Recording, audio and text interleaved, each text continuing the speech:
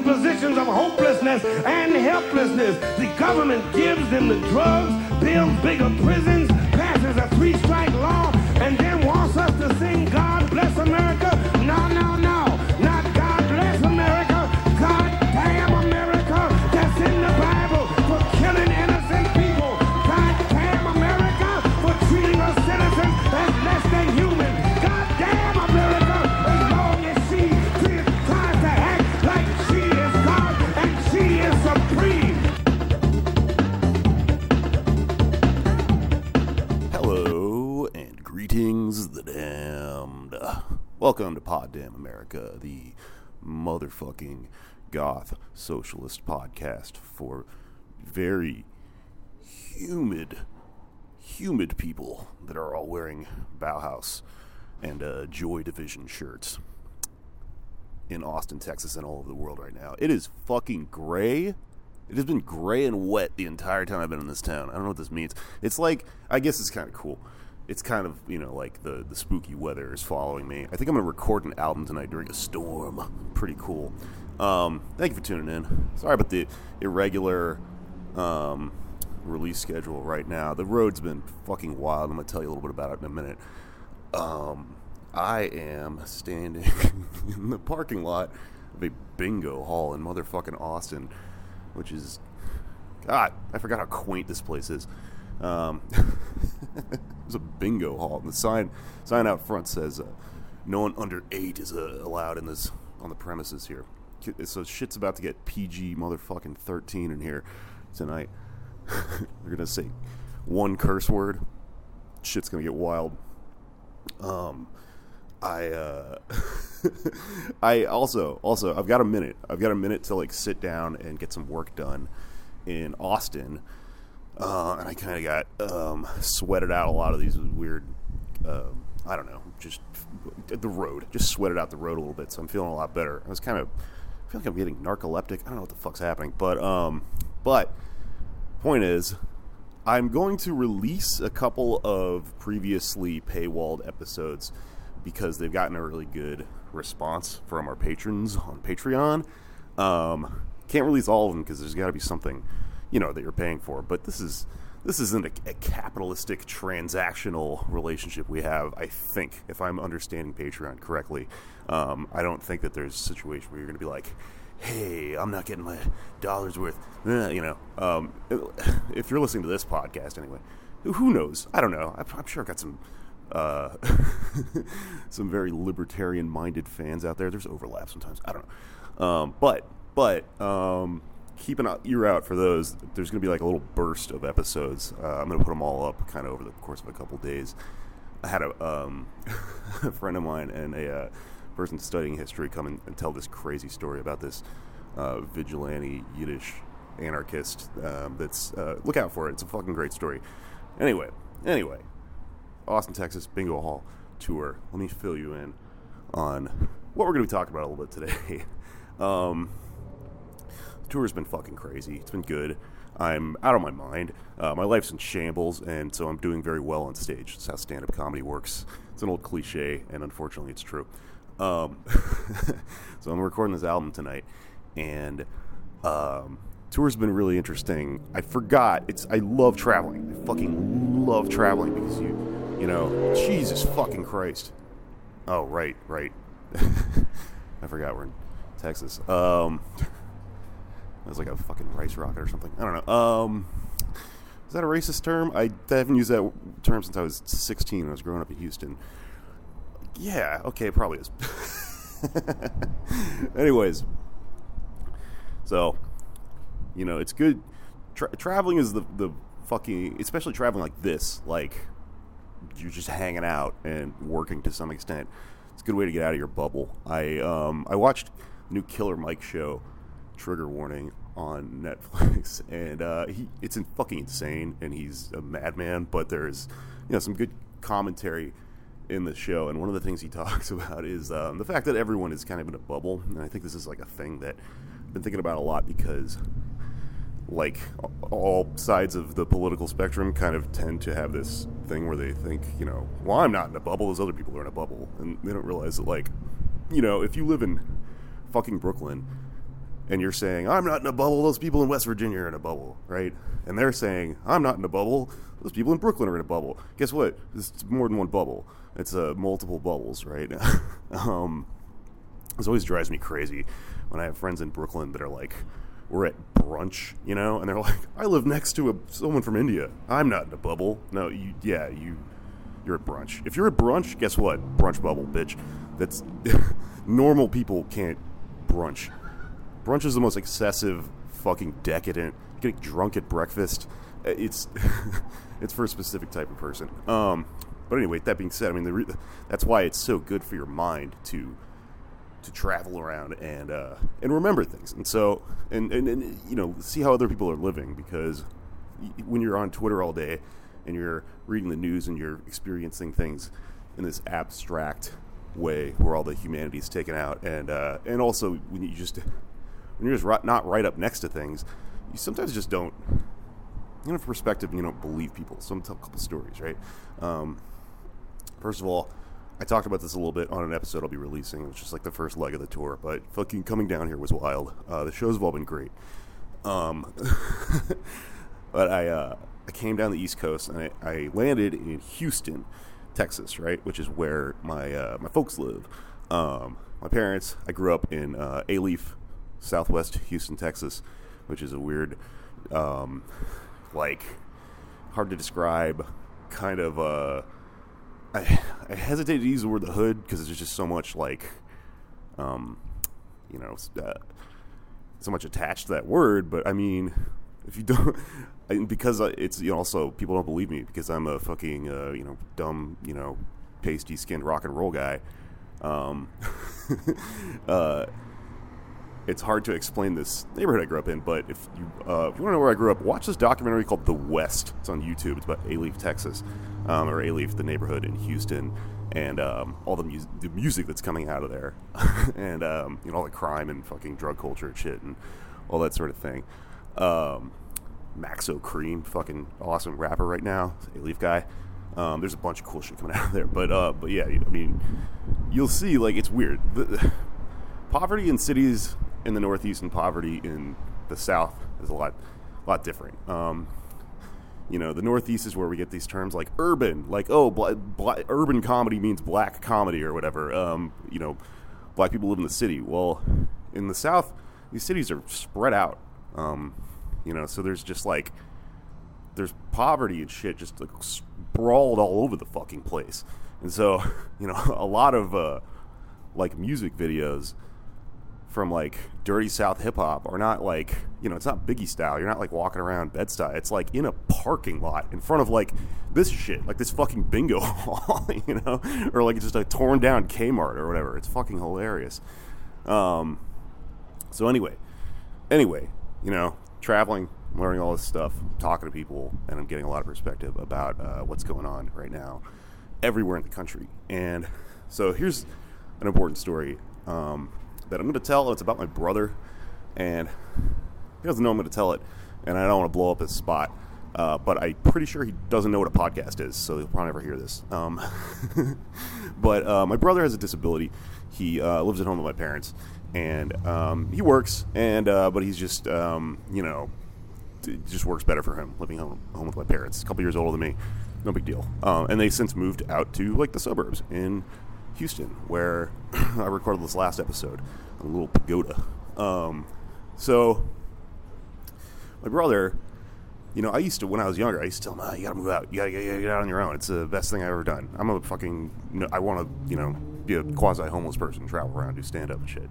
I tried to convince him to do it, and he goes, I don't know if I have enough money. This is like years ago.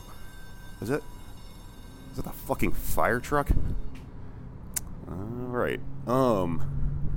Guess this podcast is fucking hot fire. No, they're definitely not here for that. They're actually like, do you need some help? So my brother, right, at one point a few years ago, I'm talking to him, and I go, hey, you know, do you ever think about moving out? And he's like, I don't know if I have enough money. And I go, well, how much money do you have saved up? Because he's just been working at like Walmart for years, but he doesn't do anything. He just hangs out at home, doesn't drink, you know, he doesn't have all these weird vices and shit that the rest of us have. So he goes, well, I only have about $15,000 saved up. And I, you know, my fucking eyes bug out, and I go, You have $15,000. I don't know a single human that has $15,000, or at least personally, that I'm like friends with or whatever. And so, I've known that he's been sitting on this stack of cash for a while, and he's just like, he doesn't know what the fuck his end of his life is going to look like. So, he's saving money, And last year, his appendix just blew up, which is the thing that happens when you're a human. Because there's like something called a desmoid tumor, like that just fucking burst through it or something. Google this shit if you want to get really grossed out. Desmoid tumors are like these gigantic fucking tumors that like it just leaves a crater in your body. And so, he lives in Texas and was uninsured, but you can sort of do this thing where you get insured, when something like that happens, that it's covered partially, retroactively, or et cetera, but it's all based on all sorts of bullshit, means testing and things like that, and, you can get kicked off because you have stuff in the family, was that pre-existing conditions, all that stuff, whatever. Anyway, the point is, he got fucked, and had to file for bankruptcy, okay, and now he's got no money. So, my point here is that I should not be doing better than this person.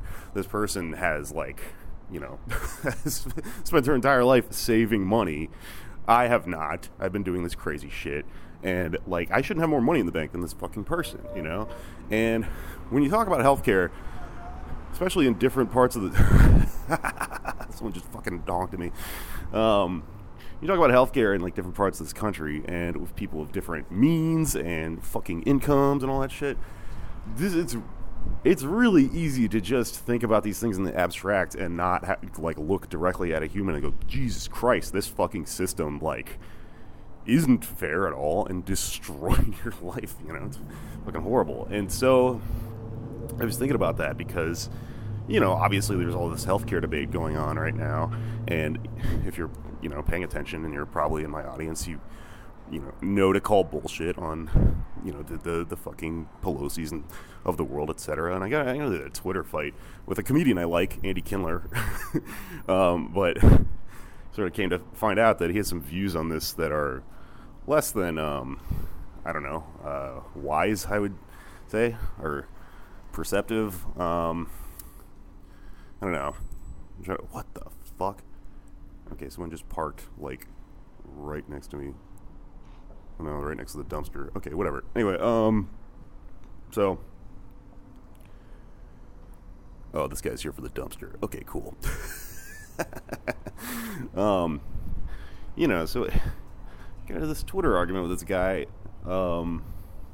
mostly to generate content for the show, but also because this guy's, completely obsessed with this personality politics thing, and I've just been thinking about this a lot lately because, it really, you feel crazy. You feel like a tinfoil hat person if you understand this shit on anything past an 8th grade level.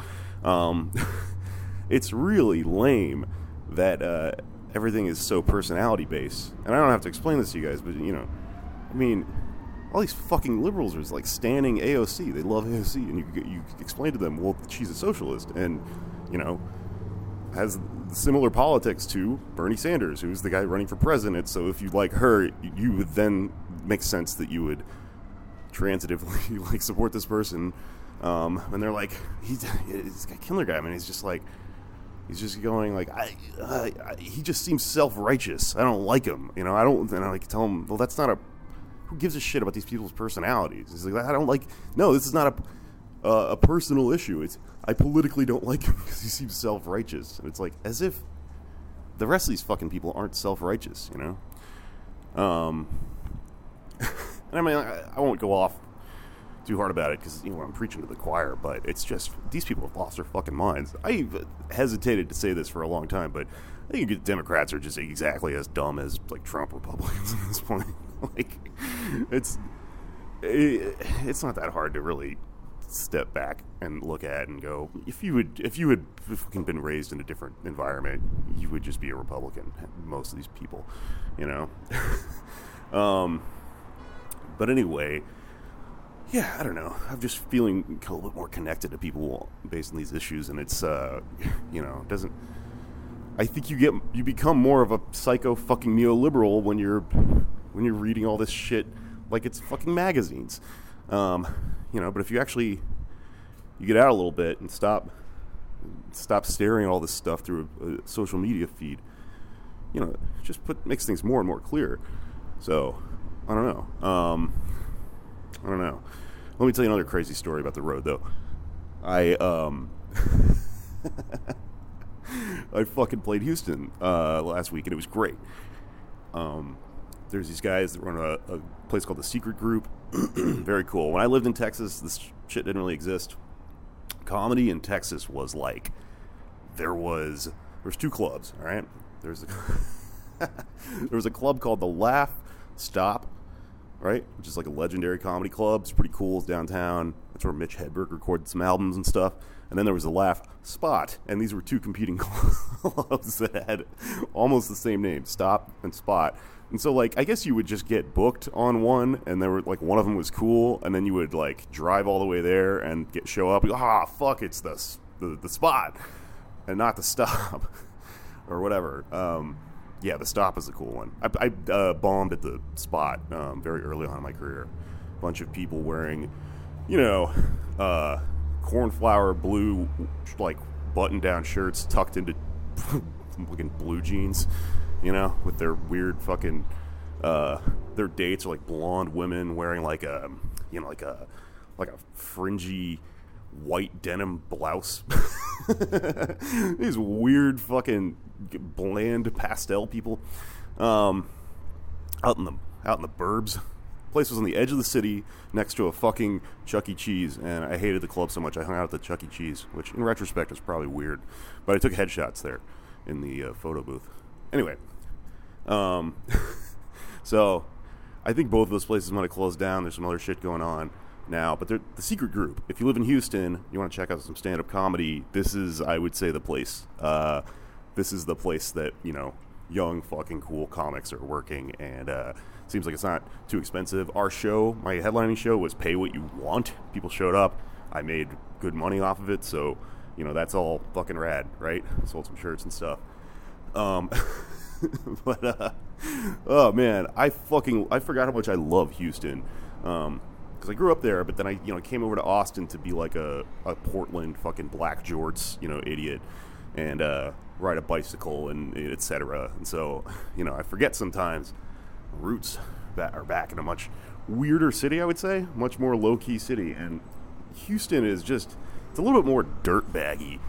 It's it's like, it's hard to pin down, but it's less like a stereotypical, hipster sort of like everyone's a musician sort of scene. And it's very like, it's more East Coast. It's very dire and and just gritty, like I would say. Like it's more like a fucking Frank Miller comic or something.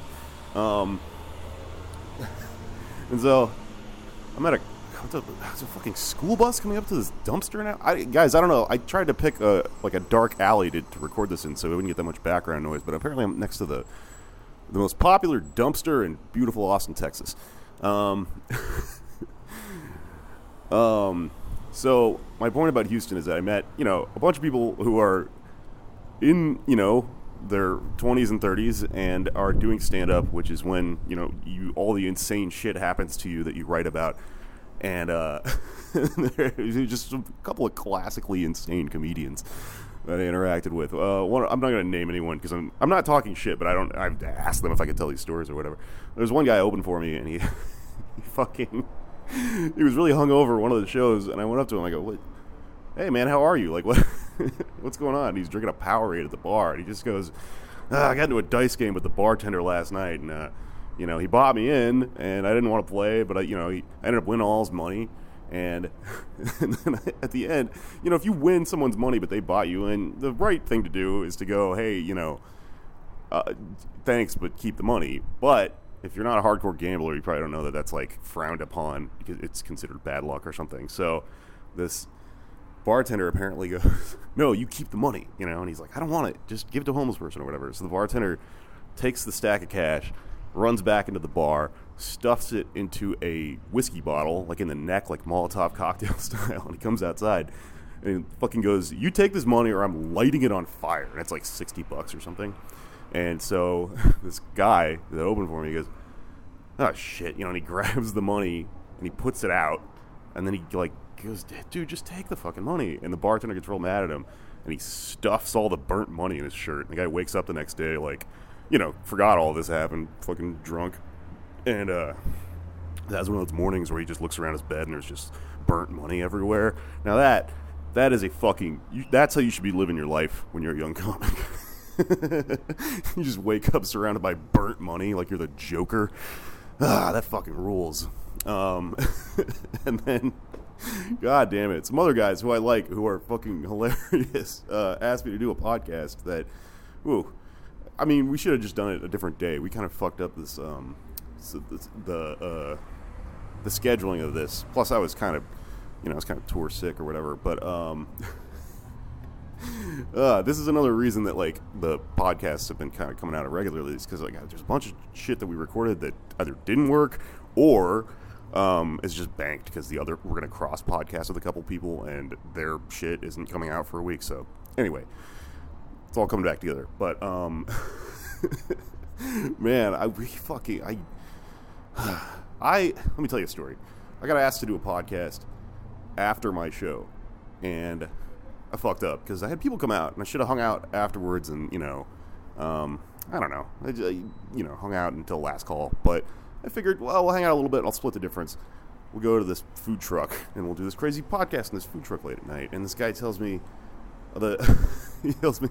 it's at this warehouse right down the street. And I go, oh, that's great. I live in a crazy warehouse. We can talk about warehouse shit.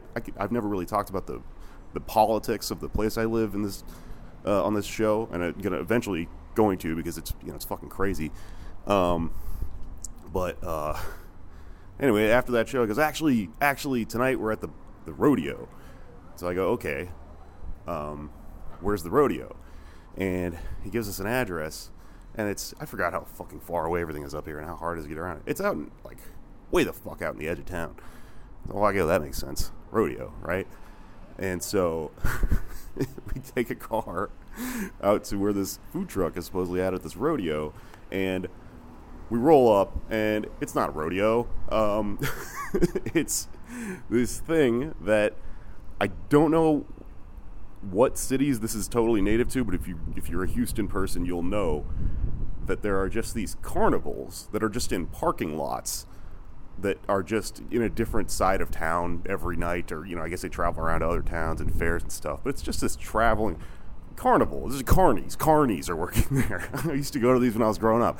I lost $75 on a fucking a carnival scam when I was 18, hanging out at one of these carnivals. They've got that crazy rotating spaceship thing that centrifuges you to the wall. It's fun shit. But anyway, here's my point.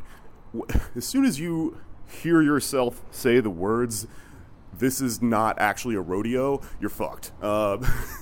That's bad news from there, and that's when you should turn around. But I go, this is not the rodeo we were promised. And we walk through this carnival, and we go to this food truck, and this crazy-ass comic is hanging out in the food truck, because you have to, when you make barbecue, you stay up all night, with the smoker and shit. So you have one of these weird-ass jobs that comedians have. And anyway, we'll redo it. But I blacked out as soon as we started talking, because we were just yelling at a snowball mic surrounded by charring meat, drinking, post a fucking headlining show, insanity. But got a pretty good story out of it. I don't know. So anyway, let me pause for a second.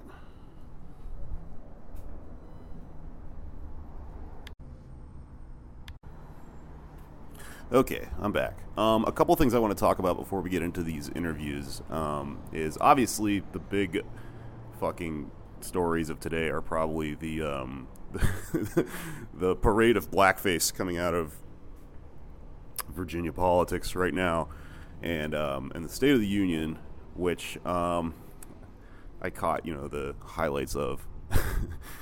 And the Super Bowl, I guess, which sucked. That wasn't much of a story. But thank you if you listened to the Chapo live stream. I was drunk out of my mind, and basically had a cocktail napkin that said Nanette halftime show, and we just kind of rolled with it. But had a pretty good time on it. It was fun. The State of the Union, though. So the meme going around today is that apparently Nancy Pelosi, sarcastically clapped at the President fucking Cheeto or whatever. And there's like a still image of her sort of doing like the Joker clap. And if you watch the video, she's just clapping. She just has weird hands, And not only is she clapping, she's clapping for, this speech in which he is declaring America will never become a socialist country. And this is everyone's, like, queen for, this week. This is the neoliberal Khaleesi.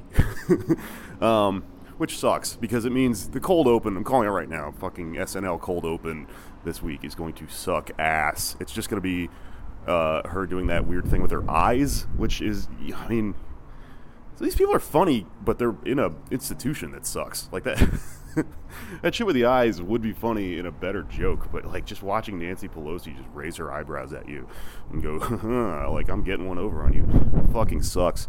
But it's got me thinking a lot about the standing of politicians right now, because people seem so like isolated and atomized that, I've been thinking a lot about like, well, why are podcasts such a a successful form of entertainment right now? Why do my friends that I hang out with show me the very specific obscure YouTube channels that they spend all their time sitting around watching? It's cool. I'm glad that that we're able to make this show, but it seems to me to be a side effect of the sort of loss of the monoculture and the the atomization thing, the isolation, the bubble thing too. The fucking we don't hang out in real life anymore. If you want to be a fucking evolutionary psychology shithead about it, but there's some extent to which this might be true. We've evolved to live in communities of a certain size, and now we live in these big abstract ones, right? And so that's where it gets kind of weird. But I think there's like positive and negative sides to this. But there's this term parasocial entertainment I've been thinking about a lot, because that's essentially, podcasts are great because if you're doing a good job at them, you can make them informative and educational and funny or whatever. But, I'm a fucking podcast junkie, and I have these relationships with podcasts I listen to where I've never met the fucking people on them, and they feel, because you listen to them on your commute every day, like, your friends, or there's some sort of hole that's being filled that is otherwise lacking through that thing. And on some level, as a comedian, I've always felt like, well, in capitalism, what we're doing is, even though this is a dark way of looking at it, we're essentially bottling and manufacturing joy, and that is a commentary on how bleak people's lives are, But if we can do it, well, then, then maybe things suck a little bit less that night when you come out and see a show. And that, let me tell you, that is fucking way more true, way more obvious when you're out here doing these, like, side-of-the-road shows like I'm going to be doing with Mishka out in just parts of Texas I didn't even know existed. But it does feel good, though, when you have someone come out to a show that they drove fucking 4 hours for, and, it's that was their thing that they had going on that week, especially if you're living a lot more remotely and you're getting all your entertainment through shit like this, great, like, cool. Maybe you're not living a fucking stupid New York life where you're at brunch all the time and, you're going to music festivals and shit. It's just a fucking shotgun of content all the time. Maybe it's more of a remote thing where you live more of a calm, sleepy life, but you listen to a lot of music and you listen to comedy and radio and stuff like that, and you're into it. Nothing wrong with that, I don't think. I don't think there's, either one of these ways is a superior way of living.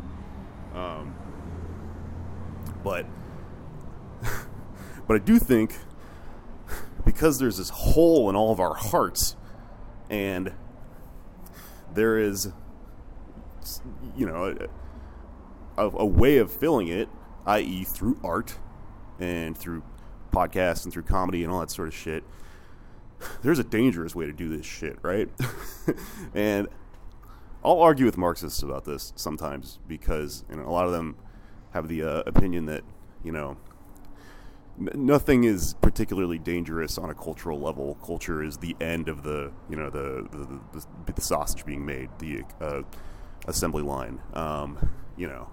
But, I mean, I guess what I'm thinking about is the good way to fill this hole in your fucking soul is through shit that is, like, you know, entertaining and educational and all that shit, like what I'm trying to make. The bad way to do it is by fucking standing politicians. And that's where I'm at right now with this, like, crazy Nancy Pelosi shit. And, you know, I don't like Bernie Sanders because he seems like a rude person, sort of way of looking at politics. This seems like a very existential, like dystopian kind of tragedy. The fact that grown adults, when you talk to them about politics, especially now that shit's going down, or at least we're more aware that it's going down, as, you know, John Mulaney would put it, the fucking horse is loose in the hospital sort of things going on. It's really scary that people can't just, you know, cite shit and tell you why they trust or don't trust a politician. And this might be the Texan in me. This might be like the Southern, you know, point of view where you know, you consider yourself very independent and you don't subscribe to either of these, you know, these ideologies, because, you know, the smartest thing being a Texan will do to you is make your default point of view that everyone in politics is a crook until they prove otherwise, right? Texas is also really dumb and individualistic and all this shit, but that's the good part of it. Makes you a healthy skeptic, right? But people don't seem to have this point of view anymore because everyone's so freaked out. So I'm sorry. People I like are like this, and it's something we got to talk about, because AOC is cool, and she's so cool that, you know, I'll let myself kind of make those jokes sometimes about her being a badass or whatever. But really, all these people are fucking nerds. You shouldn't like any of them. And most importantly, you got to really make it a point to explain to people, I don't like Bernie Sanders. I don't like this person. I like socialism. I like my brother not having to go bankrupt because his fucking, you know, appendix exploded. Because something just naturally happened to him, you know? And so, like, this is like a real problem. This is the brain disease that you have to grab your people who are ostensibly on the same side as you, i.e. left of fucking Nazi at this point, and go, this is not a good reason to vote for someone, and you're being manipulated. You're being manipulated in the same way that they manipulate fucking Trump people. You know, everybody likes to make these jokes about, oh, Republicans vote against their own interest. Well, then why are you frantically trying to stamp out socialism and the only people fighting for it and the only people trying to, you know, make it to where we can go to the fucking hospital and not get killed? Guess what? You're exactly as gullible as these fucking Trump people, you know? And it's it's happening because you're such a media consuming psychopath that they can just sort of like make these nerds, these fucking political figures that are nerds and dorks, into, like, you know, what amounts to like a comic book character. Like the way you think about Batman. You should not be thinking about Kamala Harris as a fucking Batman or a Disney character or whatever. These people suck. They're tools for affecting society in a way that keeps us alive. And that's it. In a perfect world, we would never think about them. If they were doing their jobs correctly, we wouldn't be arguing about them and going, well, I think this one's a dick, and I think this one's rude. They're all dicks. Fuck them. Anyway, rant over. I should probably get out of this parking lot, get away from this dumpster. But yeah, I'll be releasing a bunch of podcasts. And did I just say rant over? God damn it! All right, I spent time in Houston too long and became like a Pickle Rick person for a minute. Well, how do you dismount from having essentially a manic episode into a podcast microphone? I don't know. Rant over. My mom made me watch an episode of Bill Maher, and I think it destroyed part of my brain. But anyway, yeah. From here, we'll get into some interviews I did with just comics I've been working with and stuff, and comics who are comics and comics who are leftists and all sorts of people, because this podcast is kind of about everything. I'll be talking a little bit later to some lefties that I met who are, I guess, now it's a thing. There are leftist comedians, which is cool, who I've been meeting as I travel around. And also, right now, though, I'm going to talk to my good buddy Joe Stats, who I started comedy with way back in the day, and who I'm crashing with. And most importantly, Stats is great because he's just lived a fucking terrible life. All this bad shit happens to Stats. And it's just a fucking tragedy. But he's got all these crazy stories, and I think we're going to tell a couple of them from our touring days back in the day. But and this is the most important part of this episode, fuckers. Stats has got this dog, right? This dog named Bailey. He's like a Chow mix. It's the cutest dog in the world. It's my favorite fucking dog. She's a Chow mix. She's got hot spots on the back of her, so he has to shave her to where she looks like a lion, or like Red 13 from Final Fantasy VII. It fucking rules. And people get mad at him, say that's your animal is not an art project. And literally as a note from a doctor, I have to shave my dog to where she looks like Red 13 from Final Fantasy VII. It fucking rules. This dog kicks ass. I've lived with her, back in the day. Every time I come to town, she remembers me. And he would come in with the dog to a bar I tended bar at sometimes, and she would fucking come behind the counter and then drink people's shots of whiskey and shit. She fucking rules. Bailey's the best dog in the world. So Bailey has arthritis, and guess what? Same bullshit in the healthcare industry for humans also exists for dogs. There's, I guess, a podcast called Dog Save America, where a bunch of shitty golden retrievers are sitting around talking about how they no longer believe in Medicare for all dogs. I don't know. Not all dogs go to heaven, etc. There's a goth socialist dog podcast called Dog Damn America. There's a whole world out there we didn't even know about, or at least I didn't know about because I don't have pets. But Bailey needs surgery that, guess what? We can't fucking afford because we're all broke. And we all work in the service industry, and there's no money down here, and we're not. Good Lord, everyone down here is broke. Still, it's insane. There's no way to make money. So, Bailey, the best dog in the world, needs not even very much money. There's a GoFundMe set up that my friend Avery made, who also has no money. And there will be a link if you have some money you can throw down in the show notes of this episode. Please. Fuck it. I know I'm asking you guys to support the Patreon and all that shit. Come out to shows. Yada, yada, yada.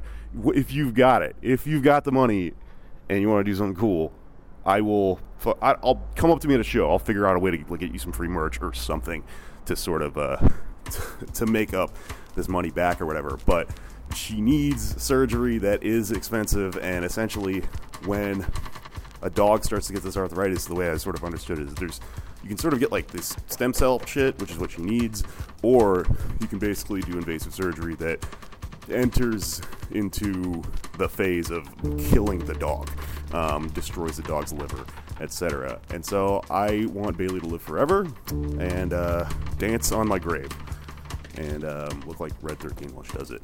So help keep Bailey alive, please. Anyways, without further ado, we'll get into this this hoedown with me and Joe Stats. All right, enjoy.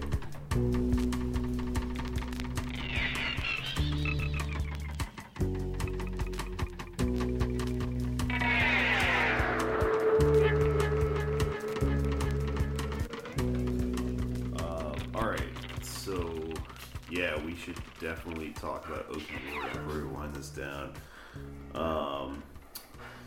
I don't even know how to get into this story because the first time we went on tour with actually let's just preface that with what graffiti do you know about Okie Roy? Yeah, okay, so this is a good way to lead into the story. If anyone's ever lived in Austin, Texas, especially like 10 years ago or whatever, you might have seen like in the old Austin bars like Don's a Depot and shit like that, you would see graffiti on the walls of all of these Austin clubs about this character named Okie Roy, and they were all very anti-Okie Roy. So the one that I remember specifically was Okie Roy plus a stick equals a stick, which is like the most hillbilly insult of all time. I'm like, Yeah. You're a stick. And I remember seeing that shit forever and not putting together who that person was, which is, we'll get into that in this story, but give me some background on Okie Roy. Okie Roy is my uncle slash state champion high school football player slash used to look exactly like Conan O'Brien slash used to look a lot like Johnny Depp. Like, he was in the first Mountain Dew commercial ever. The first one ever. Yeah, literally. The first Mountain Dew commercial ever was like a bunch of people hanging out, and then a guy rides up on a horse because he's Okie Roy from Oklahoma. Like, he shows up on the set, like, through some connection from, like, theater, like, teacher he had. Like, Yeah. You need to do this. And he was the only person, apparently, that knew how to ride a horse. And so, like, the first Mountain Dew commercial, he's like... I don't even think you see his head in this, but like, he got that, and then his like theater teacher was like, hey, here's my connections out in LA, and so he goes out to LA. When he goes out to LA, that's when the LA riots start, and so him and his entire high school class are just stuck in a hotel room while the LA riots happen. And then he like comes back from that, and like he still has a lot of connections because this is like before the internet and everything is saturated. Yeah. And so it's like, no, he's still got these connections out here, but he just won a high school championship. His dad had just died, my grandfather, which is weird because my grandfather was 65 with like, I think like 7 or 8 wives. And for some weird little apocalypse or conundrum of society or the world, wormhole, my uncle was only 4 years older than me, 3 years younger than my sister. Yeah. We ended up hanging out in this town for a few years, but then because some addicts are, they become distant and are ostracized due to the eventually owing a lot of people money. And so he ends up going back to Oklahoma. When we're in Oklahoma, it's the first tour I've ever done with comedy. Yeah. And I messaged my uncle, and he's like, hey, yeah, I got you guys. And he's got us a place to stay. We had already booked the show. And then I proceed to drink with my uncle that I hadn't seen in like 10 years. And I'm like, all right, things are good. Things are fun. All right, we get pretty drunk, but he only lives down the street, so this should be fine. And then he gets behind the wheel to drive me and a couple other people back to the place we're supposed to crash. And he drives maybe 20 feet before he blows out both his tires on a curb and ends up in a parking lot or ends up in somebody's house, like in their front yard. Yeah. And I just go into... He was blowing through mailboxes and shit. Yeah. That night. Yeah. Yeah, and I'm just like, all right. I just immediately grab him. I throw him out of the car. I'm like, your car's getting towed. The car's done. You're not getting a DWI. Let's keep fucking going. Yeah. And then Cupus jumps out of the car that you guys are in. And it's just like, we just got to reason with this guy. This guy lives down the street. And the guy is out of his fucking mind. He won't tell anybody where he lives. Little backstory on that. Apparently he had whatever like food eating disorder, not Asperger's, but like some weird little like you have to like strategically control your diet sort of thing. Otherwise, you'd become an insane person. Yeah. He didn't know he had that at the time. Interesting. Yeah. Okay. I didn't know that. So, yeah. I just remember this night because I Yeah. was in the other car. We were following you guys. And we were Yeah, like, and so we like. why is this guy mowing through fucking mailboxes? Yeah, And shit? and so like we never make it to the house. I end up dragging my uncle out of the car. I'm like, just get the fuck out. We got to get the fuck out. We're parked in somebody's front yard. Nobody's dead. We just need to go so you don't get a DWI. And we walk like, I don't know, like a couple blocks. We end in front of a radio station. And this radio station has in my uncle's opinion, a beautiful American flag. And he's like, Joe, look at that. I'm like, yeah, I mean, I'm not patriotic and I never will be, but I mean, it was technically a beautiful American flag underneath Sure. these lights with no place to sleep. Yeah. I mean, the flag waving underneath the lights, like, it did look fairly nice. And then he's like, because we're next door to a radio station, he's like, we need to talk to these people and get a ride home. And he starts like trying to get the doors open. He starts trying to force them open, like putting his foot against one door. It's a double door thing. Yeah. And he starts to pull it up, and then the doors won't open. And then the radio station calls the cops.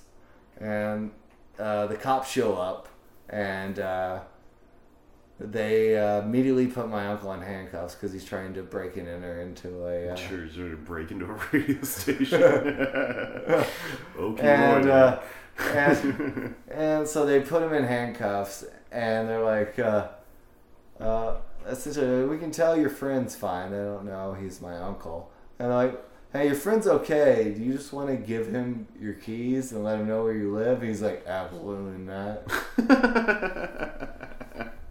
And so, and the cop is, I guess it's just like a scumbag, is like probably a future Trump supporter could be. He's Sure. like, hey, if you can blow anything on the register, we can throw you in the drunk tank for the night so you have a place to sleep.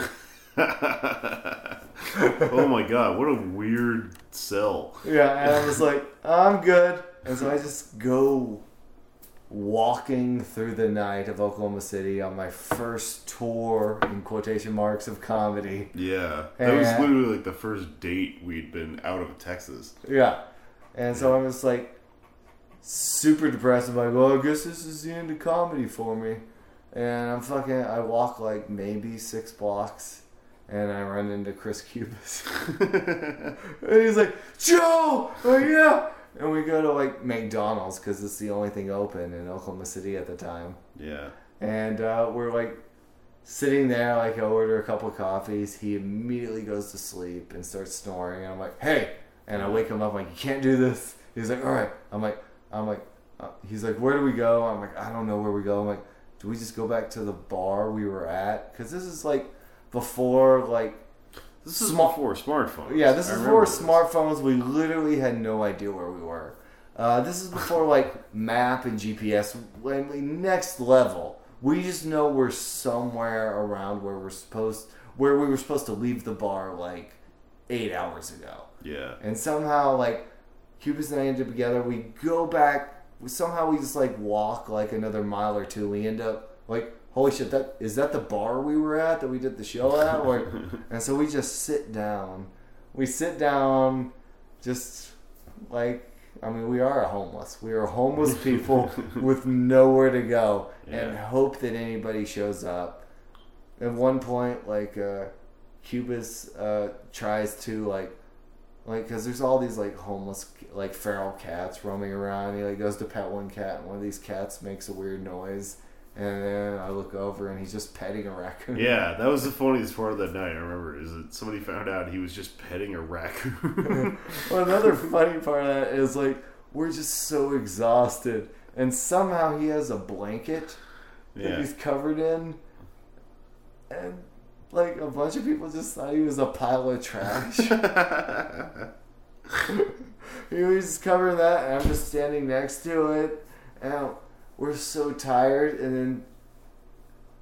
Because, actually, I guess we need to back track a little bit because the original story was my uncle was like, hey, you guys can crash at my place. I'll make you bacon and eggs in the morning. And so you guys thought we were fucking like sleeping at Okie Roy's place. Yeah, we were all so mad because we slept in the car in a Walmart parking lot that night, and we're like, these fucking guys made it to that house.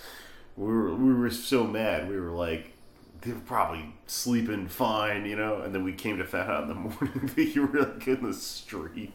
Yeah, we stayed in the middle of nowhere, and it's only the. God, there's not a political correct way to say this, but I mean, I guess it's sort of politically correct if I say like mental disorder is real, but literally you have to be crazy to stay on the streets. Like it's literally like I experienced like a couple years before I started comedy, like I was between places and I was working like a little office job and I had to live in my car for a month. Yeah. While I figured out like to save enough money to get a deposit for a place because capitalism only lets you live month to month. Oh yeah, baby. Or paycheck to paycheck, and that's the way it was. And then like that experience was just neither one of us have any money. Doesn't matter what the situation is, we're fucking sleeping right here, right now, because that's the fucking way it is. Yeah. The funniest thing I remember about that story is that Okie Roy apparently was like, and Okie, by the way, for anyone listening, he's called Okie. That's what you call somebody from Oklahoma. They're Okies. Is that he, after he crashed his car through all those mailboxes, he was blackout drunk. He kept going, doesn't matter, high five. I forgot about that. Anytime he would go, hey, how do we get home? He'd go, doesn't matter, high five. And then he got eventually picked up. I wish I could remember like the one cool like punk rock bar, like it was Blue something. The Blue Nile. Yeah. That was where we played. Yeah. Or no, that wasn't where we played. No, we played some a random bar where place. Like Cubas stapled a dollar bill to the. Well, the opening band or the opening act I remember was a burlesque troupe called the Carnival of Cleavage, and it was a bunch of like juggalo women who would like do wrestling tricks and fucking staple dollar bills to their tits and shit. Yeah. And actually, what a bad show. I remember being like, this is actually a pretty good act to open for a comedy show. There was three of us in the bills. Carnival of Cleavage, and it was us doing comedy, and then it was this guy named Tapestry, and he was like a slam poet. Who if he had more courage, he would have been a school shooter. He pretty much would have been, because he was like a ex paratrooper. Yeah. Like in this day and age, like he was a fucking paratrooper in like, I don't know, Iraq or some shit. And he had PTSD. He was the Jimi Hendrix of Oklahoma. Clearly so bad that he fucking like, he hung out with us, and I remember the thing that JT said about him was pretty well put, where he was like, we weren't afraid he was going to shoot the audience, we were afraid he was going to shoot, we weren't afraid he was going to kill us, we were afraid he was going to kill someone who he thought was a threat to us. Like, he loved us too much. He was this weird opening act that was like way too into us or whatever. But what happened that night is that we did that show, and then it was pretty good. And then we went like, all right, we're going to go back to Okie Roy's place. Yeah. And then Okie Roy said, let's go to the Blue Nile. And we were like, okay. And then we went to the Blue Nile, and we told Tapestry, hey, thanks for coming out, but we're going to go home. And then as soon as we went to the Blue Nile, he was the first person I ran into. And we were like, oh, whoops. I told you I was leaving, but you know when you tell someone like, I'm not going to go to another bar, and then you show up at that bar, and they're there, and you're like, oh. Guess I accidentally went to another bar. Yeah, because he kept ordering us a bunch of shots and drinks, because I remember this as well. Yeah. He was like, this place is great. beer and a shot, $5. And he orders all these drinks for us all night. And at the end of the night, his car's declined. And so I'm like, all right, I pull out my card because I have like $60 left on it. And then we Tarantino back to the beginning of the story where I'm just stuck in the middle of Oklahoma City by myself with literally $0 Yeah. and nothing, and so sad. Yeah, and like Okie Roy's in jail, and Tapestry is who the fuck knows where he is. Yeah. And then you guys are just like sleeping at a McDonald's. Huh. It's insane that we made it out of Oklahoma City. You know who didn't make it out of Joplin, Missouri? Who? My grandmother. True. She was totally killed there. True. She had a loaded gun on her coffee table, a loaded gun next to her nightstand. Let's talk about gun control. Hell yeah. I'm not for or against it. I just think it's pointless. Unless you're constantly holding a gun at everybody you possibly know. I don't know how a gun is ever going to save your life. Anyway. I don't know, man. Seventh Heaven. Well, let's fucking kill ourselves. Uh, Alright. Sick up. Shit. You said it on mic.